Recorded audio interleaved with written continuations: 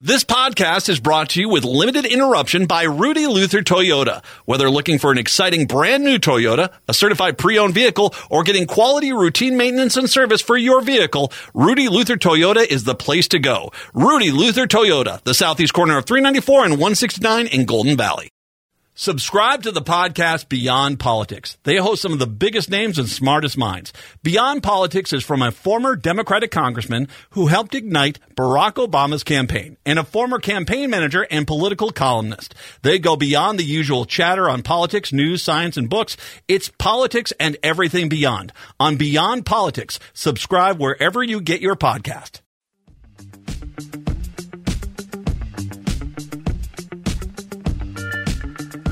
Broadcasting live right here on AM 950, the Progressive Voice of Minnesota, and WCPT 820 Chicago's Progressive Talk. It is the Matt McNeil Show for your Monday. Good to be with you today on President's Day. 952-946-6205, 952-946-6205 is the phone number.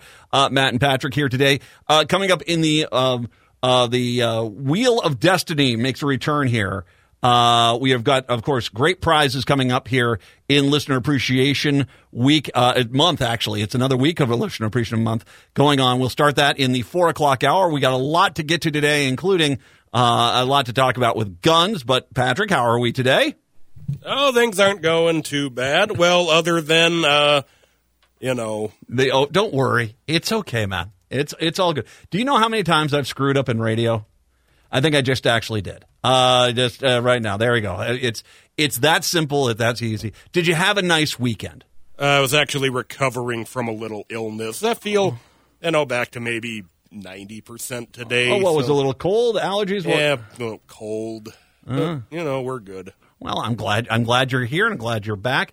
I got out. It was actually kind of a light weekend for us because we've had so many theater tickets and concert tickets and we've been running around and doing a lot of things. It was just a nice weekend. So give you an idea of the mentality I run with now, because if you don't know, for the folks in Chicago, we do an annual calendar here. And we started doing it in 2020, and it's wildly popular. You can actually find out more about how you can get the calendar as a thank you for helping to support the mothership radio station here, AM 950, by going to their website, am950radio.com. We in Minnesota have not had snow at all. It has been the wildest, weirdest winter ever. I have never seen anything like this. It is truly bizarre. I mean, bizarre. We were scheduled to have in Minneapolis a World Cup cross-country skiing event. The first time in 20 years it was scheduled to be in the United States. It was scheduled to be here in Minneapolis. And there was no snow on the ground. And there's stories were out of town here of them borrowing every single snowmaking piece of equipment they could find. Because it's not only been no snow, it's been shockingly warm. And so they'll make snow and it immediately is melting. And so you're trying to create a world-class cross-country ski trail in all this. It's been a mess. We... Like God himself looked down upon us and said, well, let's color up the area with a little snow, shall we? Wednesday of last week, we finally got what was the biggest snowfall of the entire season, 7 inches, 7 inches, depending where you're at in the Twin Cities Metro. Cross-country ski event saved. Well, I've got this thing where I'm taking pictures. I got to think about winter photos for next year. I don't have any winter photos for next year. So it was a stunningly pretty day on Saturday. I went over to St. Paul and I could not, I've posted already 1 or 2 pictures on social media. I could not take a bad photo. I could not. It was just spectacular. I got a lot of good stuff. Clearly one of the months is going to be that because I got to do that. And like I said, this wasn't a club in my bag when I started this thing out, professional photographer. And really, I think we're using that term as a real stretch. But I take it seriously, dang it, because I love you guys. I do. I love you guys. 952-946-6205. 952-946-6205. Oh, God. Can I just tell you, there is something that I find to be just hilarious in regards to to Trump because it is President's Day. And if you don't know, what usually happens around President's Day is the academics start putting out their lists and ranking the presidents. And it's not fair for any president to rank them the year after they leave office because generally federal policy takes a few years to kick in. Presidential policy takes a few years to kick in. So it wasn't, I mean, we all knew Trump wasn't going to be, breaking the top 40, back when he left office. But we had to wait a few years. And finally, chef's kiss, do I have some fun lists for you? President Biden, by the way, they did rank him in there, even though I don't think it's really fair to do so because you're a president that's sitting in office at the time. So I don't know if it's really fair. But from the New York Times story, President Biden has had a lot of fun pursuing polls lately. He had a lower approval rating than every president going back to Dwight D. Eisenhower at this stage of the 10 years, but he trails former President Trump in a fall rematch. Well, that's basically if you trust traditional polling. I don't. I think Generation Z is not about to jump to the Trump side, nor are the minority vote. I just don't see it as the Trump campaign insists. But Mr. Biden can also take solace from one survey where he's way out in front of Trump. The new poll of historians coming out on President's Day weekend ranks Biden as the 14th best president in the American history, just ahead of Woodrow Wilson, Reagan, and Grant. Well, may not get Mr. Biden a spot on Mount Rushmore. It certainly puts him well ahead of Mr. Trump, who places dead last as the worst president ever. Indeed, Mr. Biden may owe his place in the top third part to Mr. Trump, although he claims to historical legacy by managing at the end of the COVID pandemic, rebuilding the nation's roads, bridges, and other infrastructure, leading to an international coalition against Russian aggression. Mr. Biden's signature accomplishment, according to historians, was evicting Trump from the Oval Office. Biden's most important achievements may be that he rescued the presidency from Trump, resumed a more traditional style of presidential leadership, and is gearing up to keep the office out of his predecessor's hands in the fall. Mr. Trump might not care much for the bunch of academics think, but for what it's worth, he fares badly even among these self-identified Republican historians. That's the best part. Even Republican historians feel as if he's atrocious. Finishing 45 overall, that would be dead last. Trump trails even mid-century failures who blundered the country into a civil war and botched the aftermath of it, like James Buchanan, Franklin Pierce, and Andrew Johnson. There was a stretch there where we just had horrifically bad presidents there. Going to the poll, now I'm going to read this. The Presidential Greatness Project Experts Survey was conducted online via Qualtrics from November 15th to December 31st. Respondents included current and recent members of the President's and Executive Policy section of the American Political Science Association, which is the foremost organization of social science experts in presidential politics, as well as the scholars who have recently published peer-reviewed academic research in key related scholarly journals or academic presses. So basically, these are people who are actively studying presidential politics. All right. And apologies to the Native American listeners, because once again, history, a lot of it is definitely through the prism of the individual. And for Native Americans, Lincoln was not a great president because of the Dakota War of 1863. And but it wasn't. He was the prison camp he had at Fort Snelling, and then the eviction of Native Americans to the Western lands. Native Americans are not big fans of Lincoln. That being said, he was a individual who realized the scourge of slavery needed to end in this country, and was, ended up being the leader during a civil war.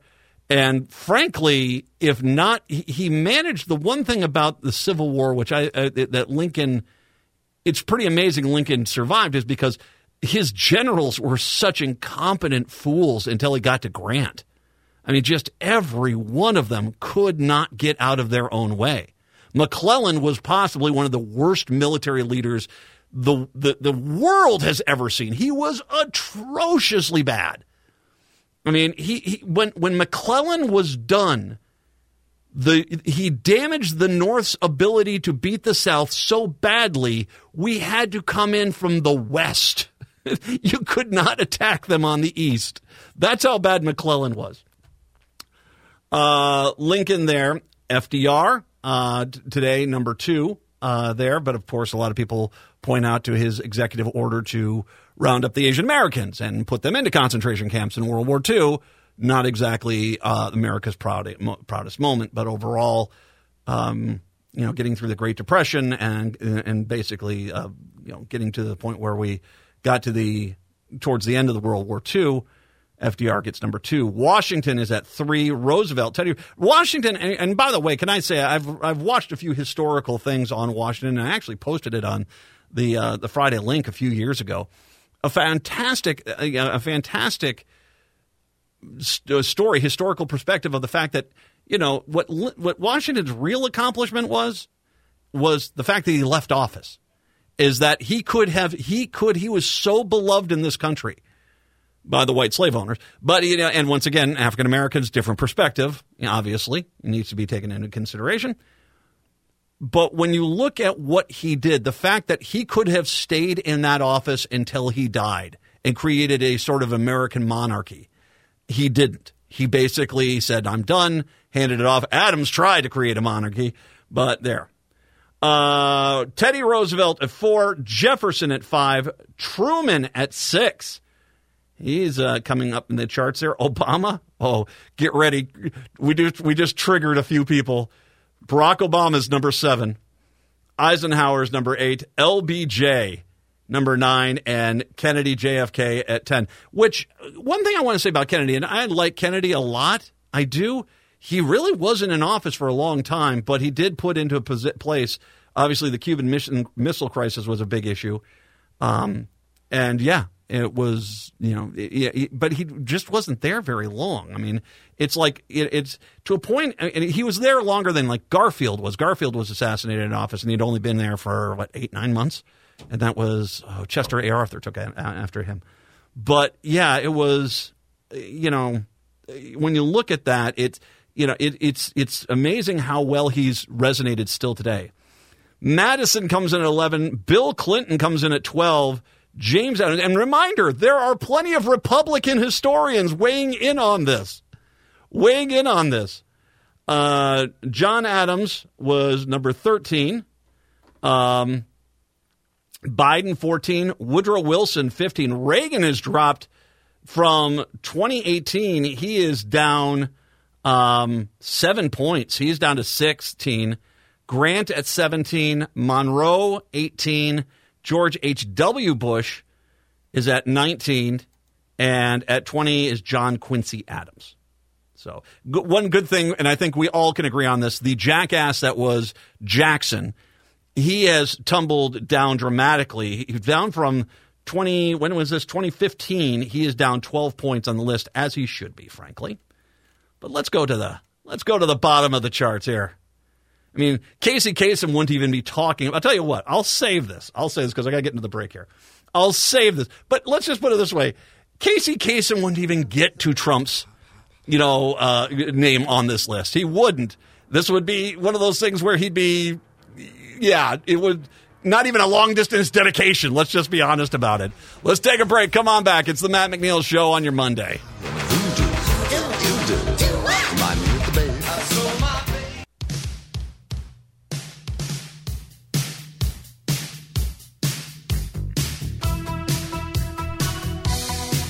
It is the Matt McNeil Show on your Monday. Good to have you with us today, 952-946-6205. So we've talked about the better presidents, and once again, perspective and all those things. Let's look at the bottom of the list, because this is always, I do love this one. This is always a good run here. Number 36, this is the bottom 10, is Herbert Hoover, who I want to just tell you how monumentally catastrophic this bottom of this list was as presidents. Hoover took office, and granted, it was Harding or Coolidge rather. Coolidge basically did not help him. He set up the house of cards that was going to collapse. Quickly got out of office, handed the keys to Hoover, and 9 months into his presidency, boom, the Black Monday, the stock market crash of 1929, and everything he tried to do, everything Hoover did, only made things astronomically worse. And by the way, and there was such a close. He lost so many seats. I mean, the Republicans back then had basically a filibuster-proof House and Senate. They lost, but they still had barely enough power to control things. And then came FDR after him, and basically a massive swing to the Democrats. That Hoover is 36, and he was so incompetent it's not even funny. And there's still 9 more to go on the countdown. Tyler, the only thing Tyler did, and this is basically gives you an idea about him. He went into his office after Harrison died. After Harrison died, he went into his office and closed the door into the White House, in the president's office, closed door. He established that the vice president basically becomes the president. And there was a time where we didn't know what was happening. Harrison was the first time a president died in office, and we didn't really have a set line of succession. Who was in after him? And so Tyler was there. And that's basically all he did. Taylor, 38. Not good. Millard Fillmore. Zachary Taylor, by the way. Zachary Taylor, he died in office too, by the way. Taken out by peaches and cream, if I'm not mistaken. He was a war hero from the Mexican-American War.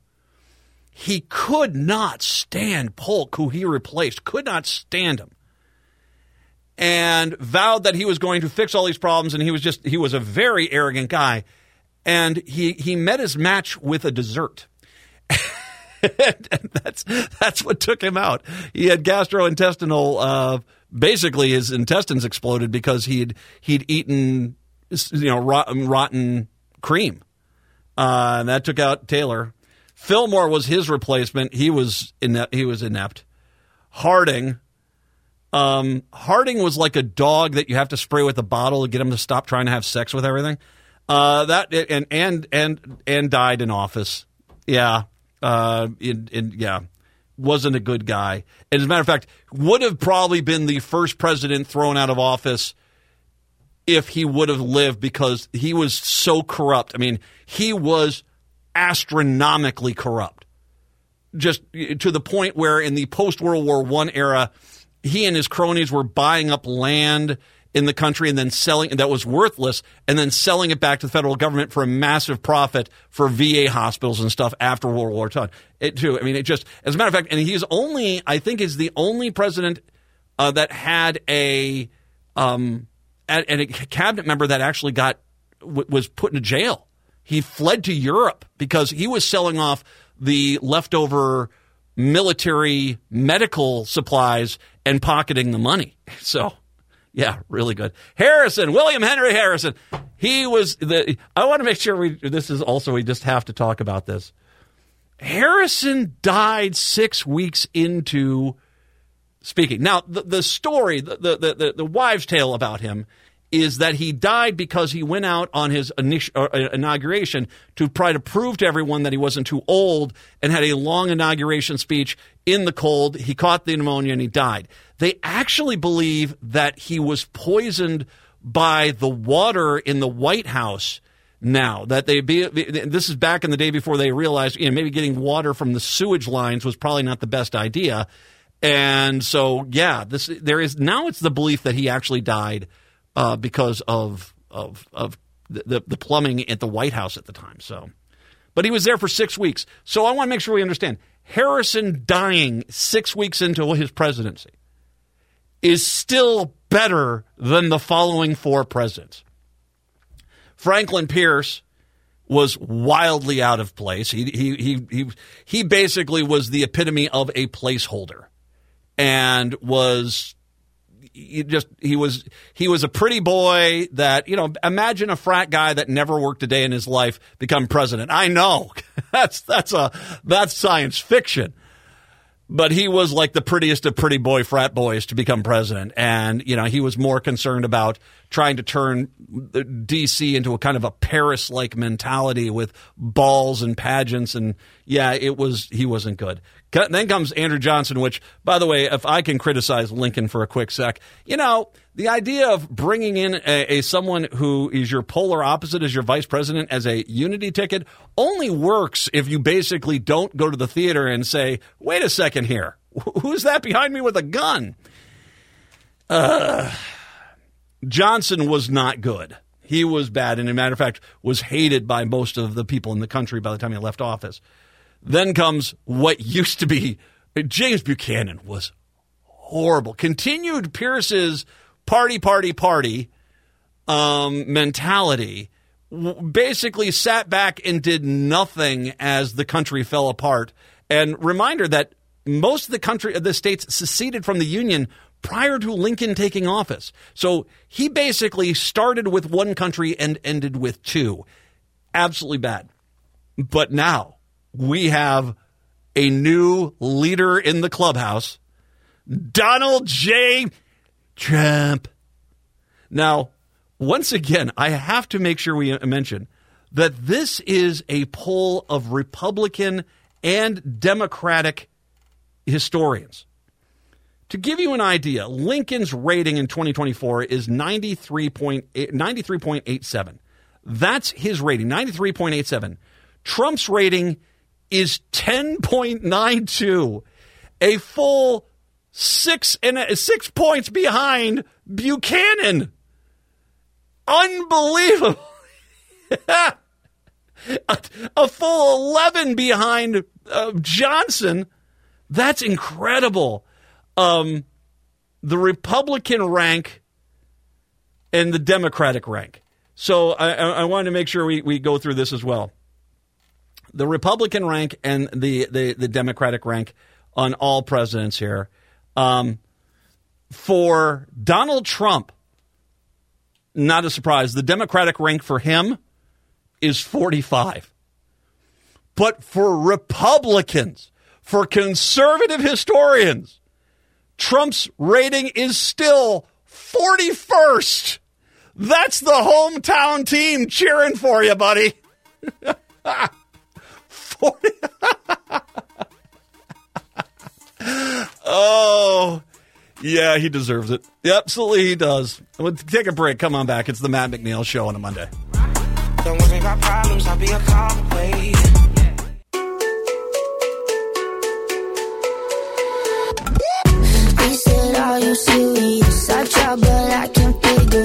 Broadcasting in the evening on WCPT 820 Chicago's Progressive Talk, and in the afternoon on AM 950, the Progressive Voice of Minnesota. It's the Matt McNeil Show on your Monday, 952-946-6205. So let's get into the ugliness that is, once again, a weekend of gun violence in this country. Now, I will say that there was another story that came out here in the Indianapolis Waffle House. A mass shooting there left one woman dead, at least 5 people injured Monday morning.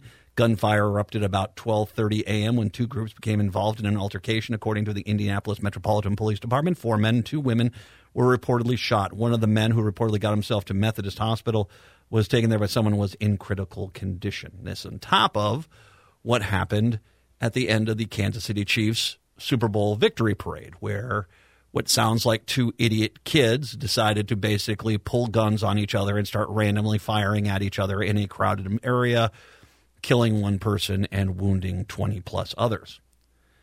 On top of that, a very sad story broke here in Minneapolis over the weekend, as what was a domestic call ended up becoming a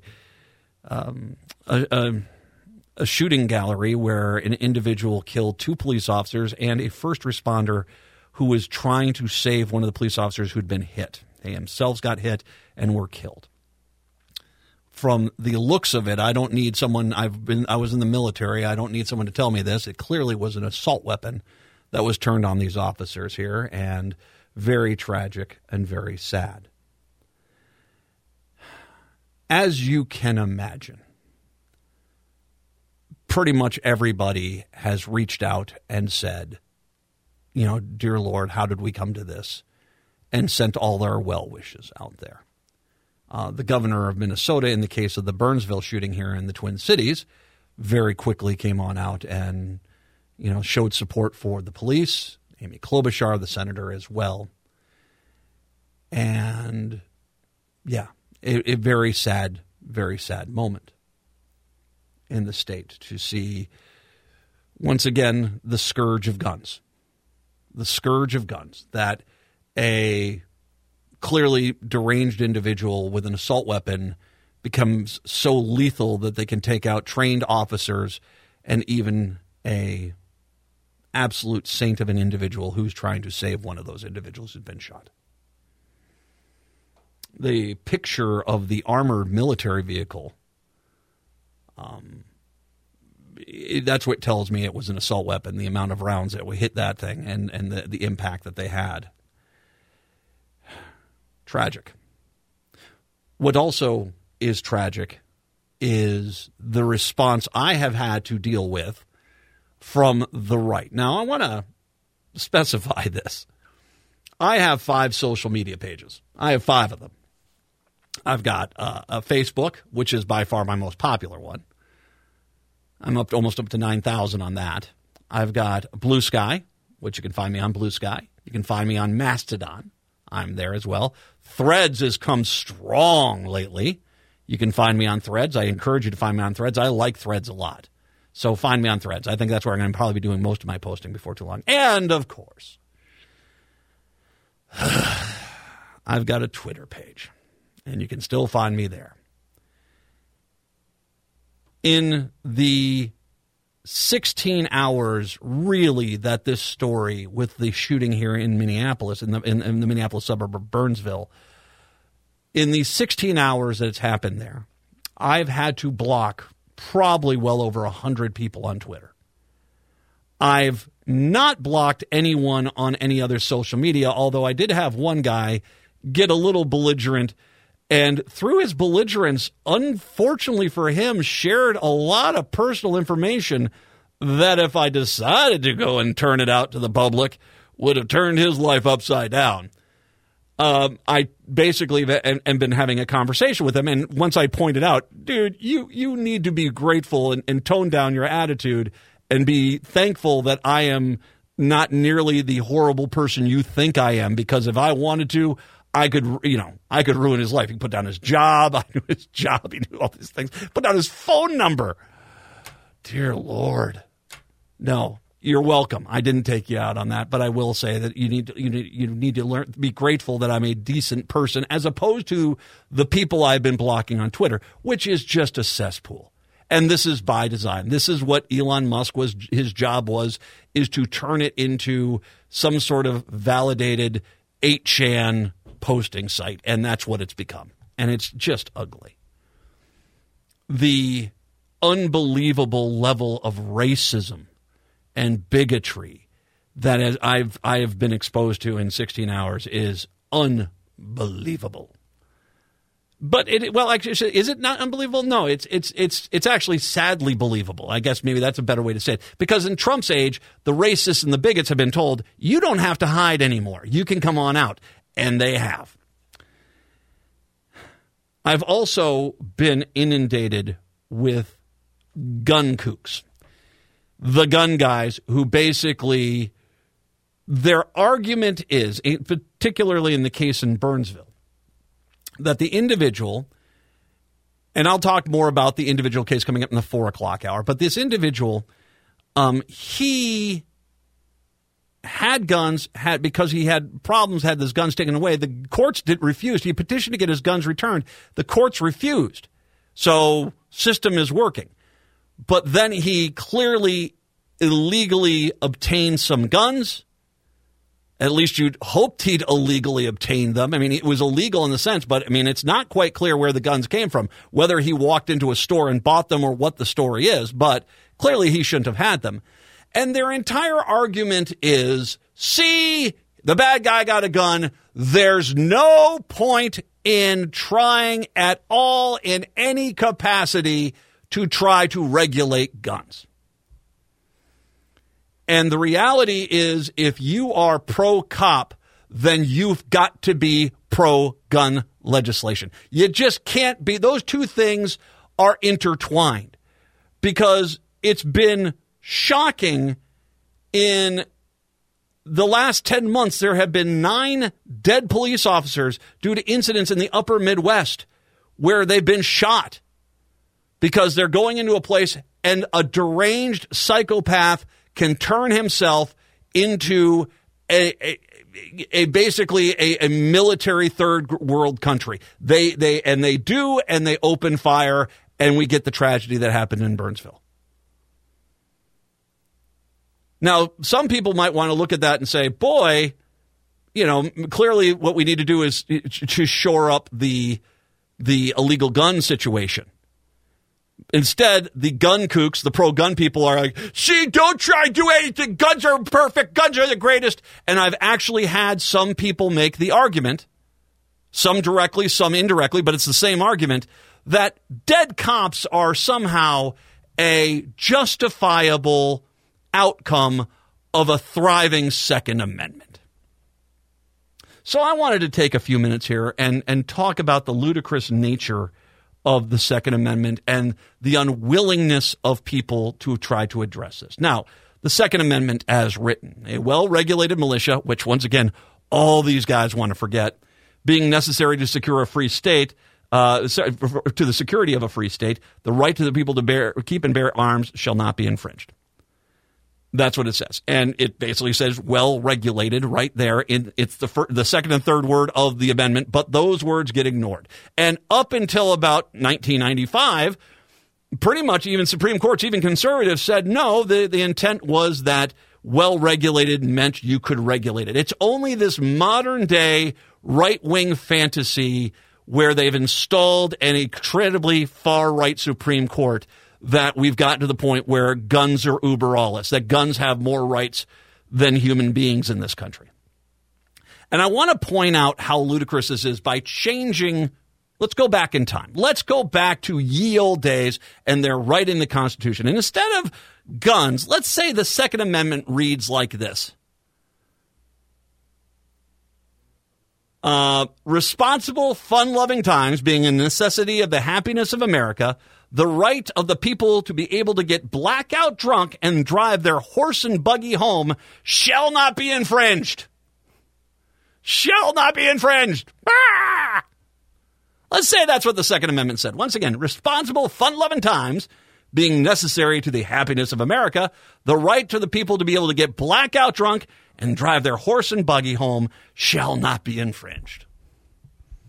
All right, let's take this one through history a little bit. Let's say that that's what they actually wrote. So it said that there were some distillers or something that were part of the constitutional writing crew, and they said, we got to put this in here because who doesn't love to have a few drinks, 9 or 10 after a day?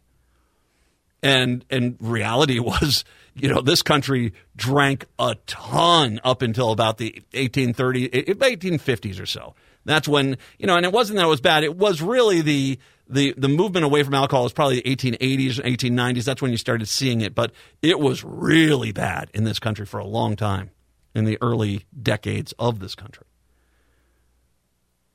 Now, the first thing you could say is, well, the legislation at the time it was written was you were going to get on a horse and buggy. And so at maximum speed, you could get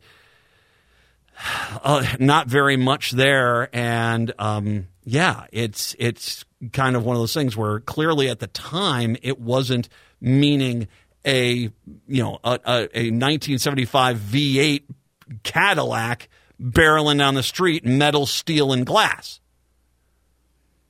And imagine the people that supported the Second Amendment with the drinking clause in it. Would it be like, what are you talking about? It shall not be infringed. You can't interpret that only for that time. It's for every time. And let's say that we basically had a massive epidemic of people constantly driving drunk, way beyond the ability to control the car, crashing left and right, killing people all the time. And the first thing they come and say is, this is just a sign of what the Founding Fathers wanted. And everyone would say, well, no, the Founding Fathers, when they wrote this, they clearly didn't see this coming. They didn't see Cadillacs, V8s, large cars that can easily kill 20 people. Easily. They didn't see that coming. And they say to you, that's irregardless. This is what the law is, and this is the sacrifice we have to make. And they point to every person who had died and say, their sacrifice is worth it for a solid Second Amendment. Now give me a drink and the keys. And that's what they'd be doing. And they'd be screaming, shall not be infringed. And let's say all of a sudden one day someone drinks and drives and plows into a school bus and kills 60 kids. 60 kids. And we all sit here and say, dear God, 90% of the country says we should be doing something about this, shouldn't we? And the 10% say, no, those kids, if they really did die, it could have been, crisis actors. But if they did die, their sacrifice was necessary for the freedoms of America. And then all of a sudden a drunk driver kills 2 cops. And they vilify the driver because the driver was black. But they don't vilify the fact that drinking and driving is what caused the problem. Doesn't matter the individual. It was the vehicle being barreled down the street that took the people out. And they say, it doesn't matter until you can stop this completely and totally and have no one else ever do it again. There's no point in having any laws. We would think those people were insane, wouldn't we? I think we would. And yet this is basically the pro-gun argument in a nutshell. It doesn't matter how many bodies we have piled up. The reality is they'll keep piling up as long as these people feel as if that's a good outcome. Make no mistake, 2 dead cops and a dead first responder are a tragedy that we should take very seriously and get some gun control in this country with some freaking teeth. Instead, what we are subjected to is the same runaround, that we can't do anything, that there is no point in doing a damn thing at all, because those dead cops and that dead first responder, as tragic as they are a necessary outcome of worshiping the Second Amendment. And I'll be damned if I am going to sit here and keep my mouth shut while this carnage continues to happen in this country. For God's sakes, it's the Matt McNeil Show right here on AM 950.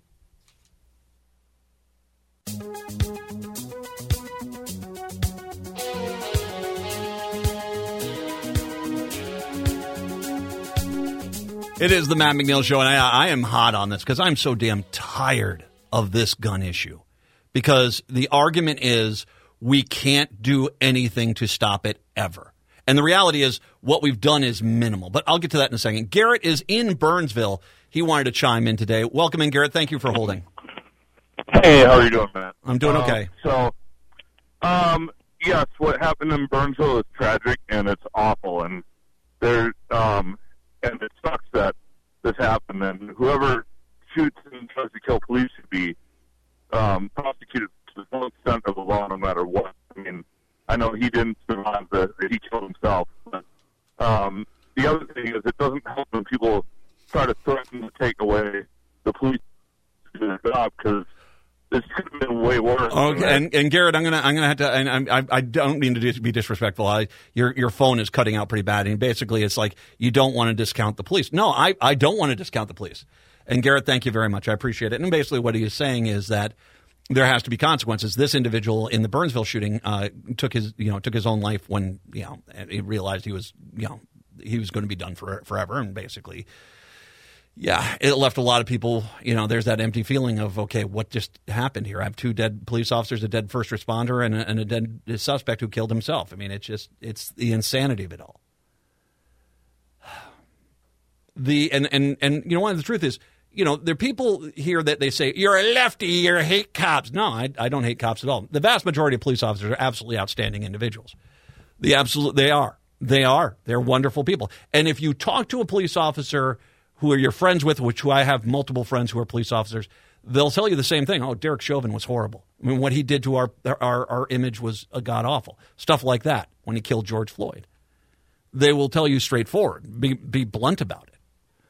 The reality is that gun control is pro-cop. I don't want police officers to have some psychopath being able to gun down people. And people will make this argument like, we have all these laws in the books, they're going to enforce. We don't really have frickin' laws in the books. We do have some laws in the books, but many of them don't really have a lot of teeth to them.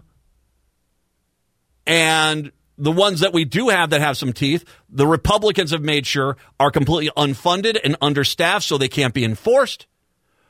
Or you have county sheriffs who I've determined that law ain't going to be enforced in my county. Pa-ting!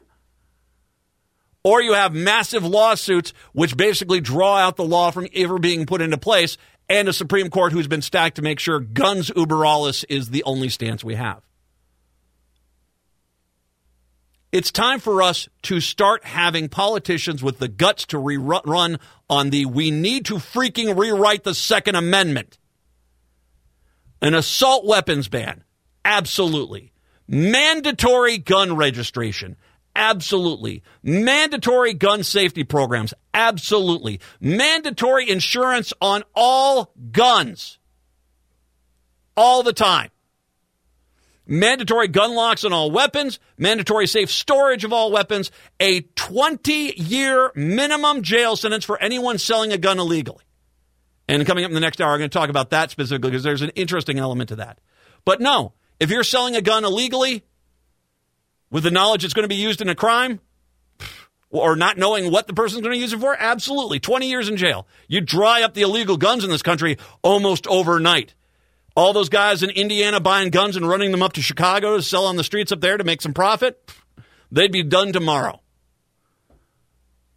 And a new tax on all gun and bullet purchases to help pay for the medical care and damage done by guns in our society. My God, that would be the least we could do for the victims of this carnage that we have allowed to fester in this country.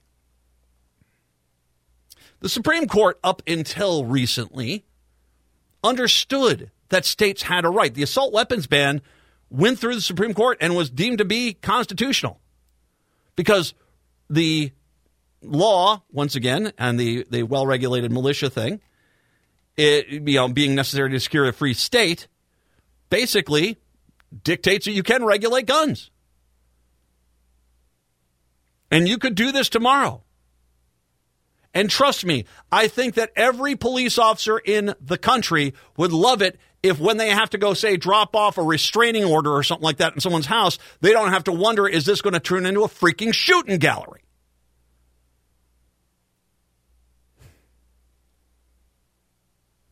You can regulate these things. It's only this modern Supreme Court that basically says guns uber alles. And this is why I say you have to vote every freaking election, because they're bought and paid for. We know Alito and Thomas are basically jamming money in their pockets or are going on RV trips or taking 5-star resort, trips for rewards for voting the certain way they want to. It's undeniable there. But what we've got is we've got to show up and vote because that Supreme Court matters. And right now you've got a bunch of people there who are zealots, who are there to push certain narratives. And so it's going to take some time. One way around the Supreme Court is you basically rewrite the Second Amendment. And it's time for us to do so because when it was written, it was single-shot rounds in a muzzle-loading weapon that maybe you could fire if you were proficient twice in a minute, maybe, and that's probably unlikely. And they sure as hell couldn't do the carnage that these guns can do today. That someone can see armed, well-trained police officers coming towards their house and basically load in a banana clip, pull the lock and load, pull the trigger, and kill 2 officers, kill a first responder, leave a militarized weapon-grade, Army-grade tactical vehicle looking like it just got out of a gunfight in Fallujah, for God's sakes.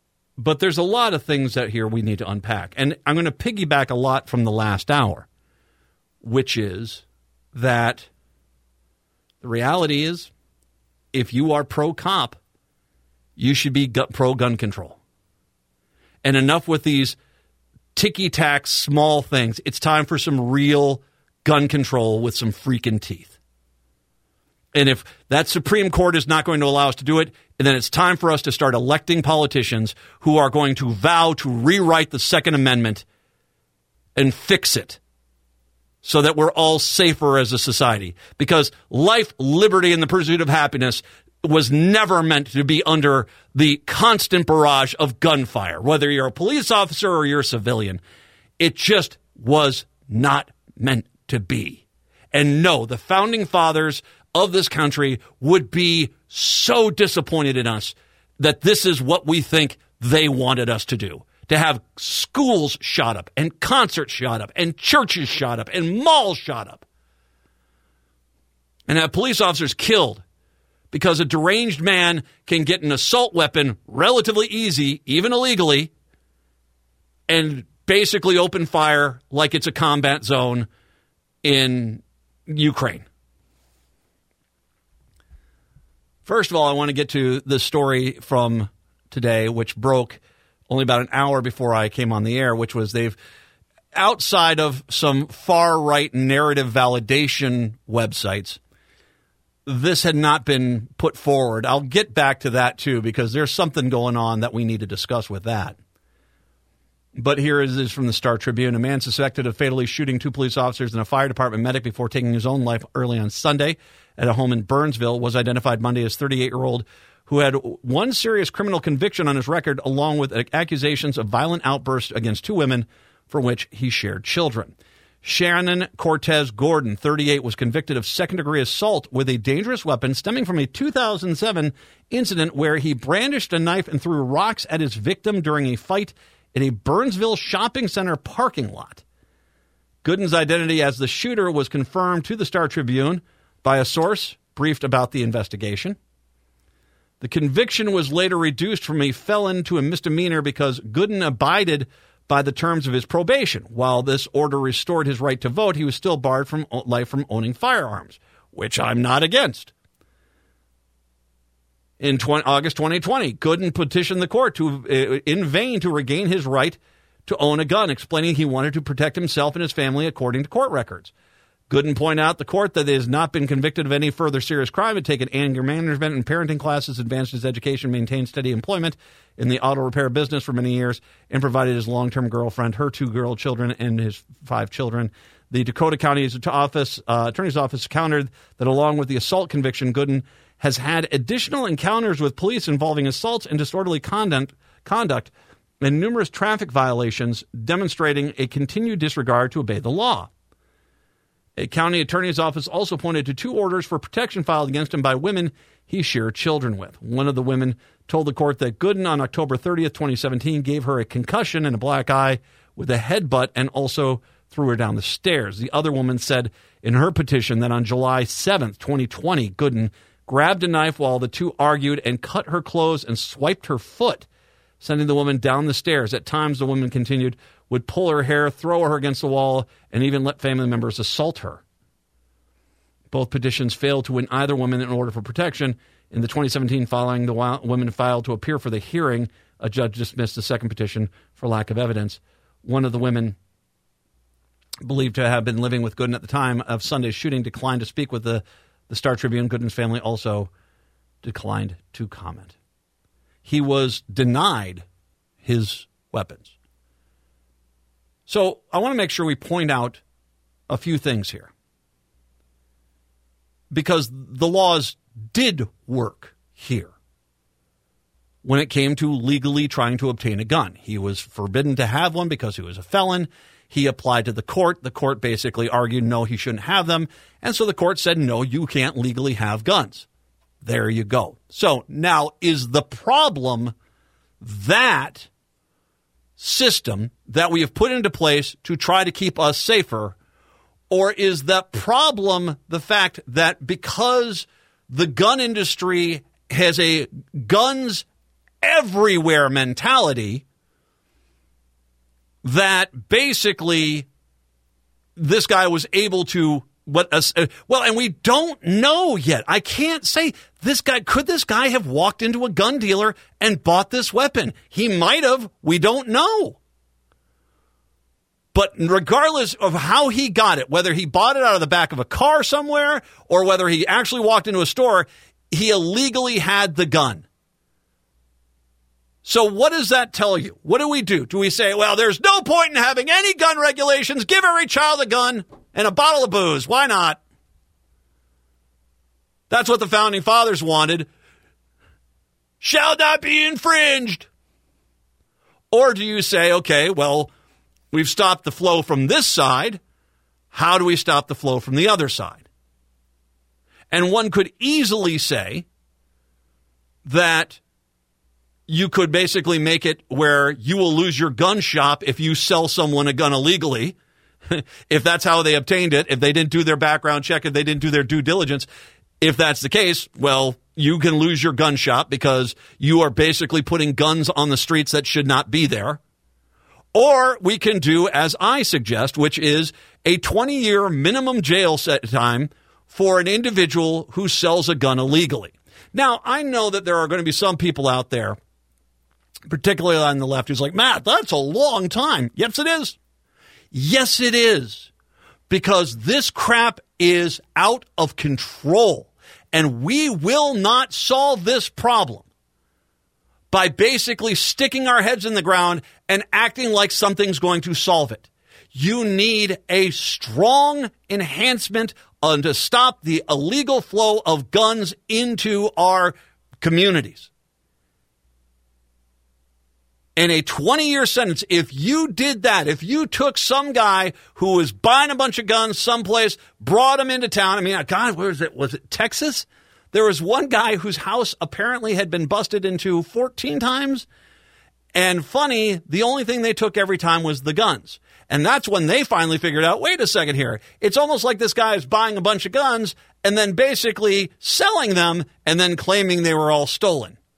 And yet there was nothing in the system to basically show, wait a second here, what happened to the 500 other guns you used to have? Oh, they busted it and only took the guns again. That sort of thing. That crap's going on, man. And if you took one of those people and you basically said, well, you're not coming out of jail until 2044, I guarantee it wouldn't be absolute, but the vast majority of illegal guns would dry up overnight. And the ones that were available would be so expensive, it would be counterproductive for people to be able to buy them on the streets. So, yeah, if you put that into place and you basically said if a gun dealer sells a gun illegally to someone that they shouldn't be doing that to and got the database up and running that we shouldn't have, well, guess what? This guy might not have a gun. 2 officers might be alive. A first responder might be alive. I'm going to take a break. When I come on back, I want to talk a little bit about the pushback, the gun guys, and God, I'll tell you what, it's been a fun mess online today and the last 24 hours with the gun kooks out in force. I'll talk about that when I come back. 952-946-6205, 952-946-6205. It's the Matt McNeil Show right here on AM 950.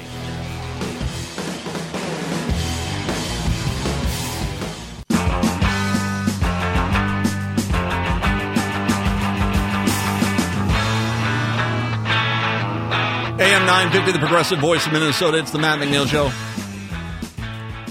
952-946-6205, 952-946-6205. So yesterday, at about, I'm going to guess around 3 o'clock or so, I started getting them.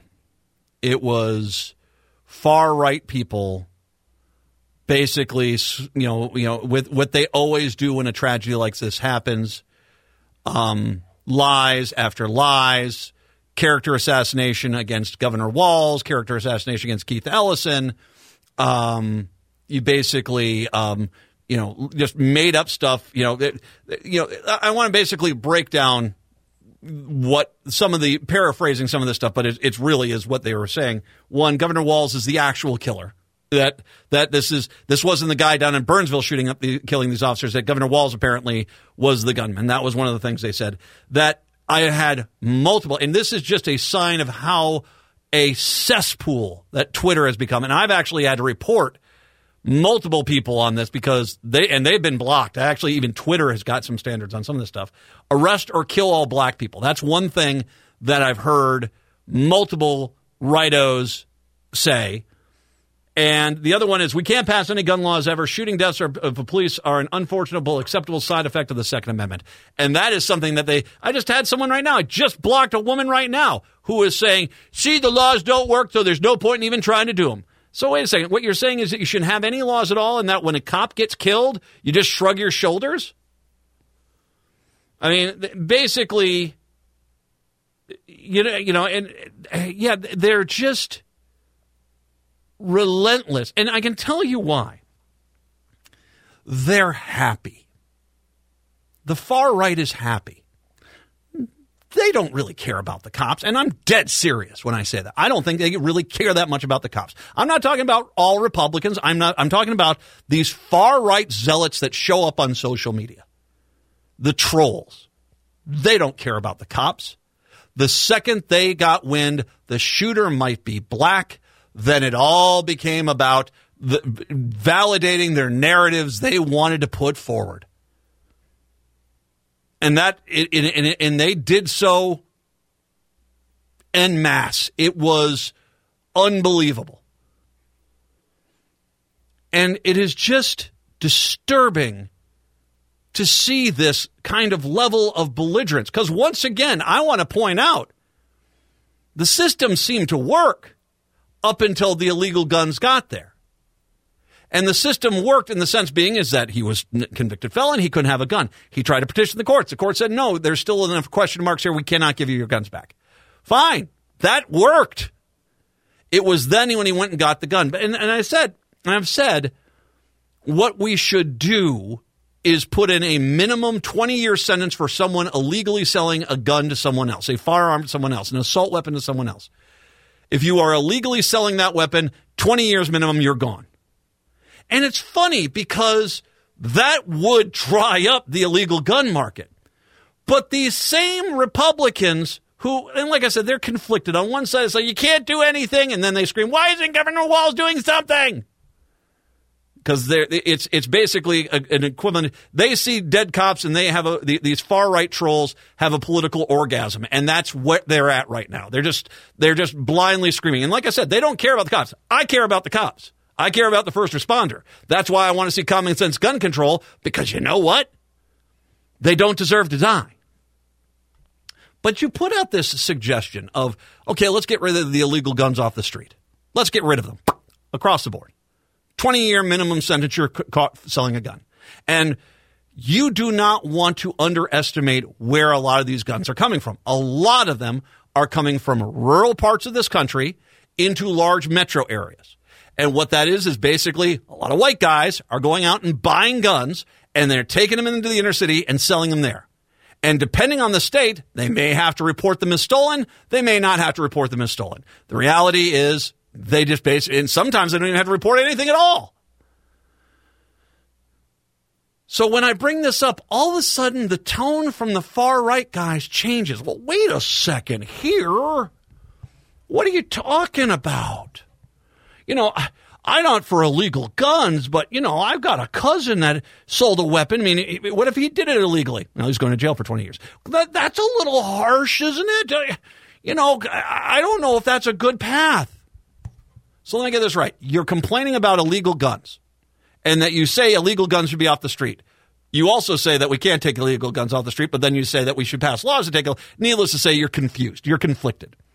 But I propose, if you're sincere, to take these illegal guns off the street, a 20-year minimum sentence for anyone who's selling guns illegally, which will dry up the guns instantly. And like I said, I'm not saying we'll get rid of them completely, but the vast majority of illegal guns would become so cost ineffective. I mean, it'd be thousands and thousands of dollars. You basically would have done anything. You would have done a tremendous amount of good to get the illegal guns off the street. And as the police confiscate the rest of the guns, they're not being replaced. There you go. We're starting to succeed. Then you put that in conjunction with the other laws that we have in place, and you've got a functioning system. See? We're not doing it half-assed. We're actually doing it correctly. And all of a sudden, these Republicans are like, well, say, I don't know if getting rid of guns is, you know, you can't just stop people from selling a gun, man. No, I'm not saying you can't sell a gun. You have to sell it legally. You have to sell it legally. You have to do it like you sell a car. You can't just give someone a car. You have to transfer the title. You have to transfer you got to do those things. That's what you have to do. You can do it legally, but you just can't do it illegally. So your rights have not been infringed in any capacity. It just says we're going to soak up all the illegal guns off the street. but because I think even they know where most of those illegal guns are coming from. And I brought up in the 3 o'clock hour Chicago, an insane amount of those guns are coming out of Indiana, are being bought by rural white people and brought into the city and dumped on the streets as they count their cash heading on back into Indiana. They know what's going on. They just don't want to stop it. And part of it is they don't want to stop it because they don't want to lose the narrative. If all of a sudden illegal gun sales dried up, well, would there be as much crime? Could they use it politically? No, of course not. And they've created this self-generating political narrative machine now. We can't do anything to stop guns. And so the gun slaughter happens. They scream, why aren't the Democrats doing anything about guns? As they basically say, we're on the side of cops. They're not. If you are against common sense gun control, you are not on the side of cops. Period. Period. It is so disturbing. And once again, especially in this town, in this state, where they're desperate to have, Republicans are desperate to have some sort of campaign season thing. They're desperately, look, it's black people. Look at the black people. They need to be reined in. Governor Walz did this, and you can't do a thing about this, so get rid of all the laws you have in the first place. They are sowing the seeds of chaos. Not because they care at all about the dead police officers, not at all. But because they are using those dead police officers for a political narrative. They're disgusting people. And as much as they want to say, you hate the cops, man, no. I love the cops. I don't want them dead. I don't want them dead by an illegal gun in a shootout. I don't look at that, oh, God, I mean, they were... Can I say the far-right trolls online were so happy when they discovered it was a black person because they just ran with their narratives. It never was about the dead officers.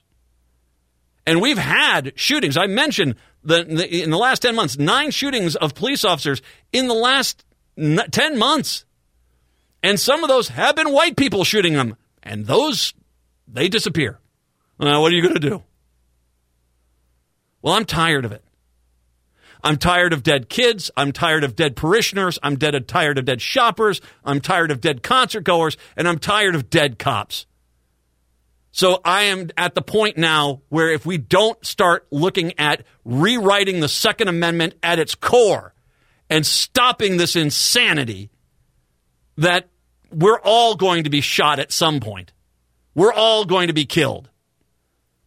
Until there's one guy holding 12 guns and another guy holding 12 guns, staring at each other saying, can I trust you? The epitome and the definition of insanity is seeing the failures of the system and not only not fixing them, but gleefully cheering on those failures. That's insanity.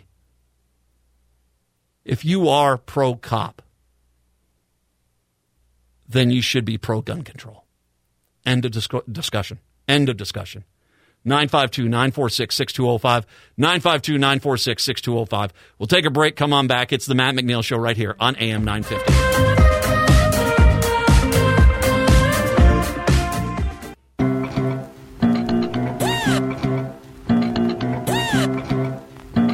AM 950, the progressive voice of Minnesota. It's the Matt McNeil Show.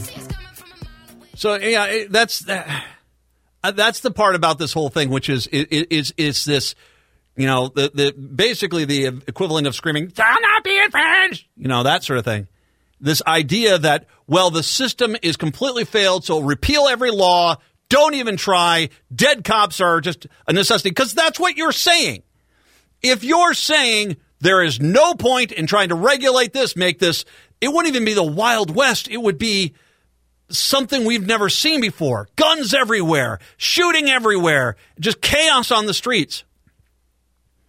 If you're really like that, Because you got this really crazy mentality that somehow, even though there are guns everywhere in this country, that somehow has stopped all the shootings. And we have more shootings than we've ever had in our entire existence.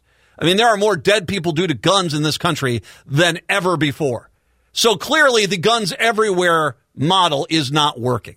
But when you see a story like this, what's the first thing you do? Well, you shouldn't even try to regulate the guns. So what you're saying is dead cops, as unfortunate as that might be, is an acceptable outcome because the guns are more important than the police officers' lives.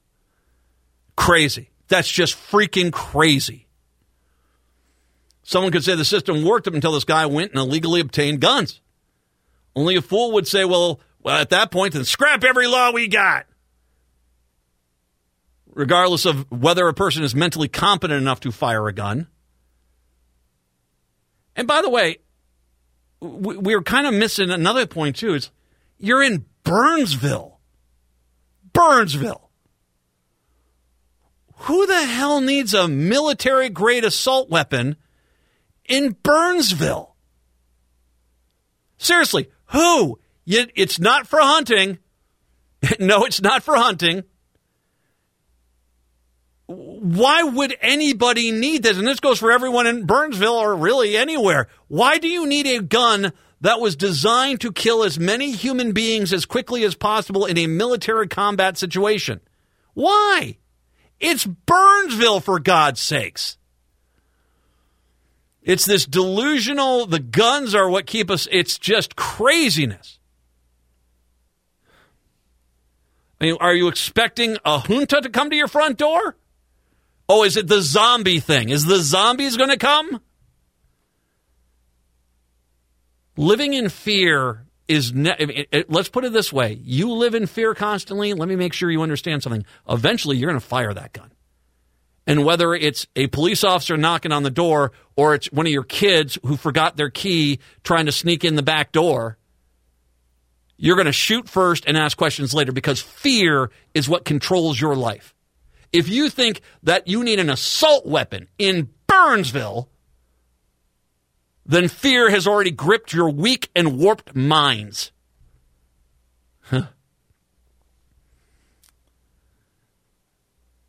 I want to as well bring up a comment, and I was this was something that was put out there in regards to the shooting, and it was put out there. And forgive me a second here, I got to try to find it here. It was in regards to a sheriff.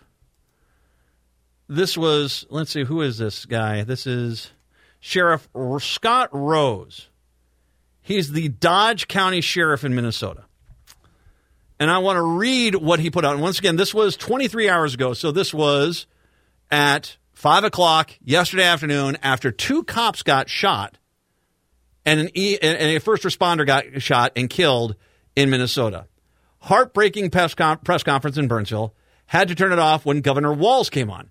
Can't take listening to him talk about how important LE is, law enforcement is, when he's done nothing but berate and vilify our Minnesota cops for nearly 4 years now. Please pray for Burnsville Police and Fire Department. Now, Sheriff Scott Rose, screw you, you political jackass. And I'll say it to your face, Sheriff, if you want me to. Screw you. That's my First Amendment rights there.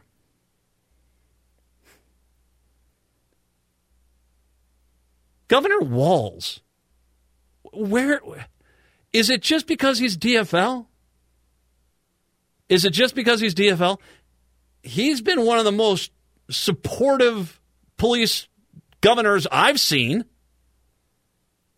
You know, is it because of what happened after George Floyd? Now, I want to remind you,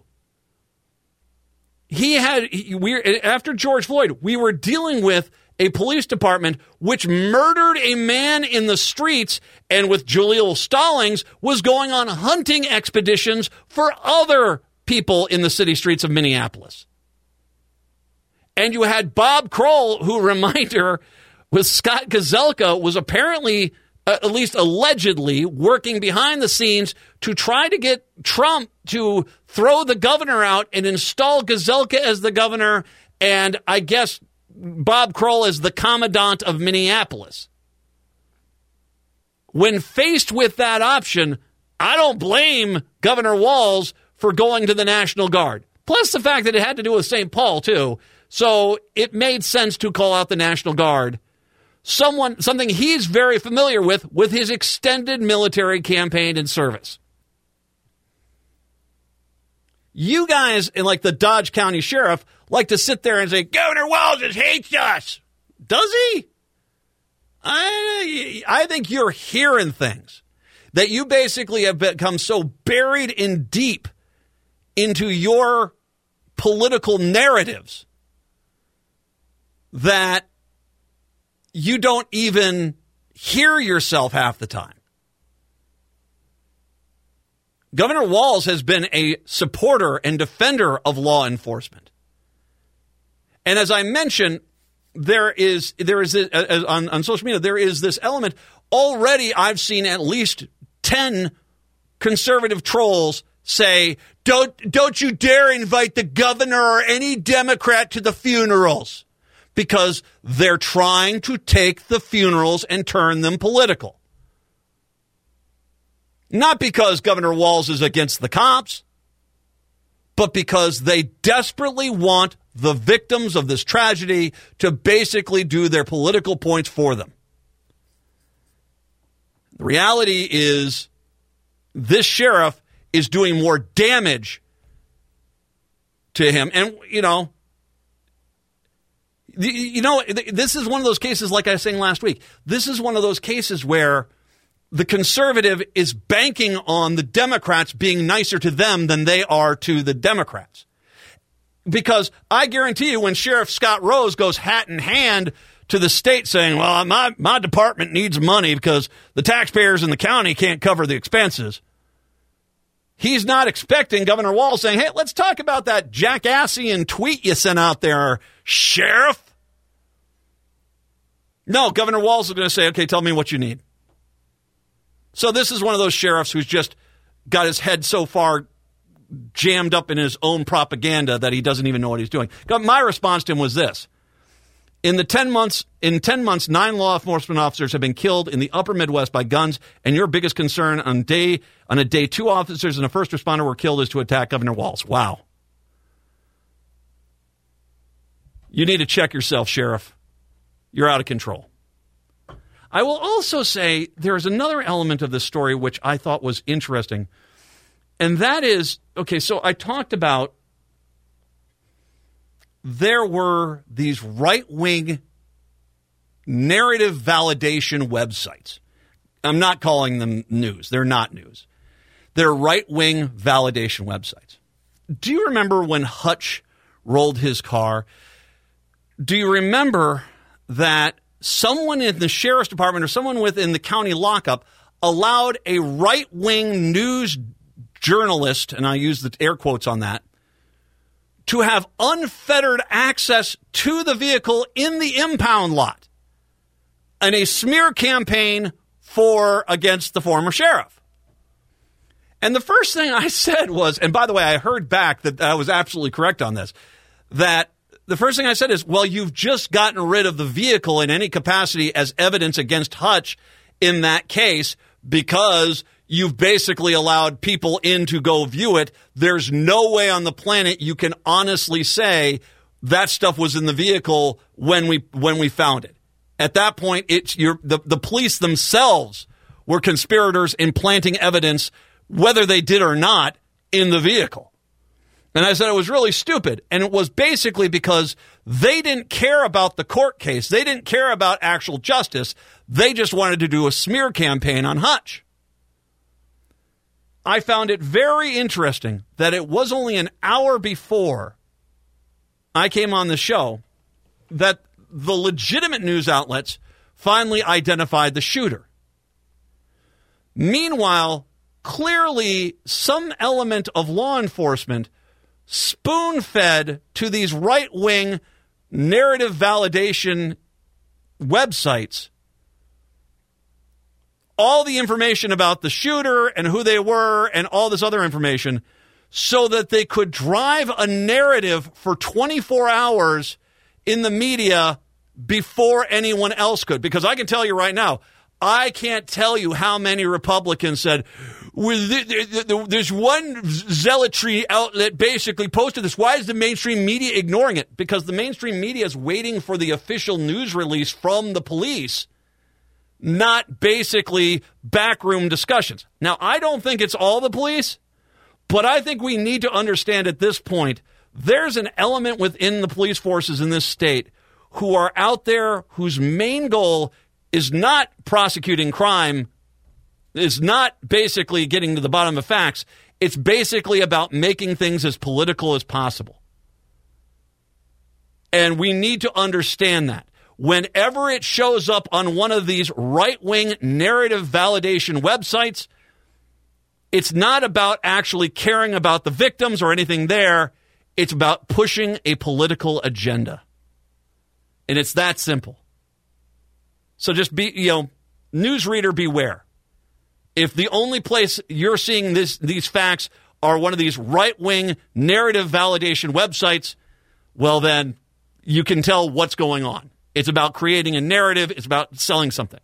Me personally, I'm just incredibly sad that there are 2 dead police officers and a dead first responder. And I want to stop that from happening again because I want common sense gun control. And if you want to look at me and say, well, that's political, fine, it's political, but it's also the most common sense response that you can have to this because I don't want to see cops dead. And it is a little concerning to me that there seem to be police officers who are far more concerned about driving a narrative than making sure that we mourn these officers correctly. 952-946-6205, 952-946-6205. We'll take a break. Come on back. It's the Matt McNeil Show right here on AM 950. All of the kings had their queens on the throne. We would pop champagne and... AM 950, the progressive voice of Minnesota. It's the Matt McNeil Show. 952-946-6205. I mentioned this was the 9th time in barely 10 months that law enforcement officers have been killed or wounded by gunfire in or near Minnesota. December 7th, 2023, St. Paul. Brandon Daleshawn Keys, 24, of Maplewood, died in an exchange of gunfire with a police officer. The officer, Michael Shida, was shot in the leg. On October 12th, 2023, Glenwood Township near Princeton, 5 officers with a search warrant were shot during an exchange of gunfire with a man who was inside the home with numerous guns. The suspect, 64-year-old Carl Thomas Holmberg, was wounded before his apprehension and was charged with 6 counts each of attempted murder, first-degree assault of a police officer. In Algona, Iowa, police officer Kevin Cram was fatally shot while trying to arrest Kyle Rickey, 43, of Algona, over an active warrant for harassment. About 4 hours later, Rickey was apprehended roughly 110 miles in the north in Sleepy Eye. In August 11, 2023, a Minneapolis police officer was shot and wounded by automatic gunfire while pursuing a robbery suspect in an unmarked car on the north side. 4 people were arrested that night. July 14, 2023, in Fargo, officer Jake Wallen, 23, was killed and 2 fellow officers and a civilian were wounded by gunfire from Mohammed Barak, 37, of Fargo. The 4th officer shot and killed him at the scene. On May 6, 2023, Western Wisconsin, St. Croix County Sheriff's Deputy Katie Leasing, 29, was fatally shot just outside of Glenwood. Leasing was answering a call about a drunken driver stuck in a ditch. The suspect, Jeremiah Johnson, 34, of Shakopee, was found dead nearby with a gun close to his body. April 15, 2023, Western Minnesota, Pope County Sheriff's Deputy Joshua Owen was killed on his 44th birthday while responding to a domestic dispute call. 2 other officers were wounded. A suspected shooter, Brian Nygaard, 34, of Cyrus, Minnesota, died when officers returned fire. April 8th of 2023, in western Wisconsin, 2 police officers were shot and killed in Barron County during a traffic stop in Cameron. Officers Emily Breidenbach, 32, in Checkett Police Department, and Hunter Scheel, 23, of the Cameron Police Department. The suspect, Glenn Douglas Perry, 50, of New Auburn, Wisconsin, died in the exchange of gunfire. And now we have the case in Burnsville. We had multiple cases of someone trying to help a drunk driver in a ditch. We have a guy trying to drop off a warrant. Killed. To keep looking at this situation and keep saying it's fine when the entire world is burning around us is insanity. It is just insanity. If you are pro-cop, then you are pro-gun control. Because officers do not deserve this. They just do not deserve this. And we owe it to them to make sure they don't have to always wonder, is today the day? Native Roots Radio is up next. Have a good one. We're back tomorrow. Till then, see ya.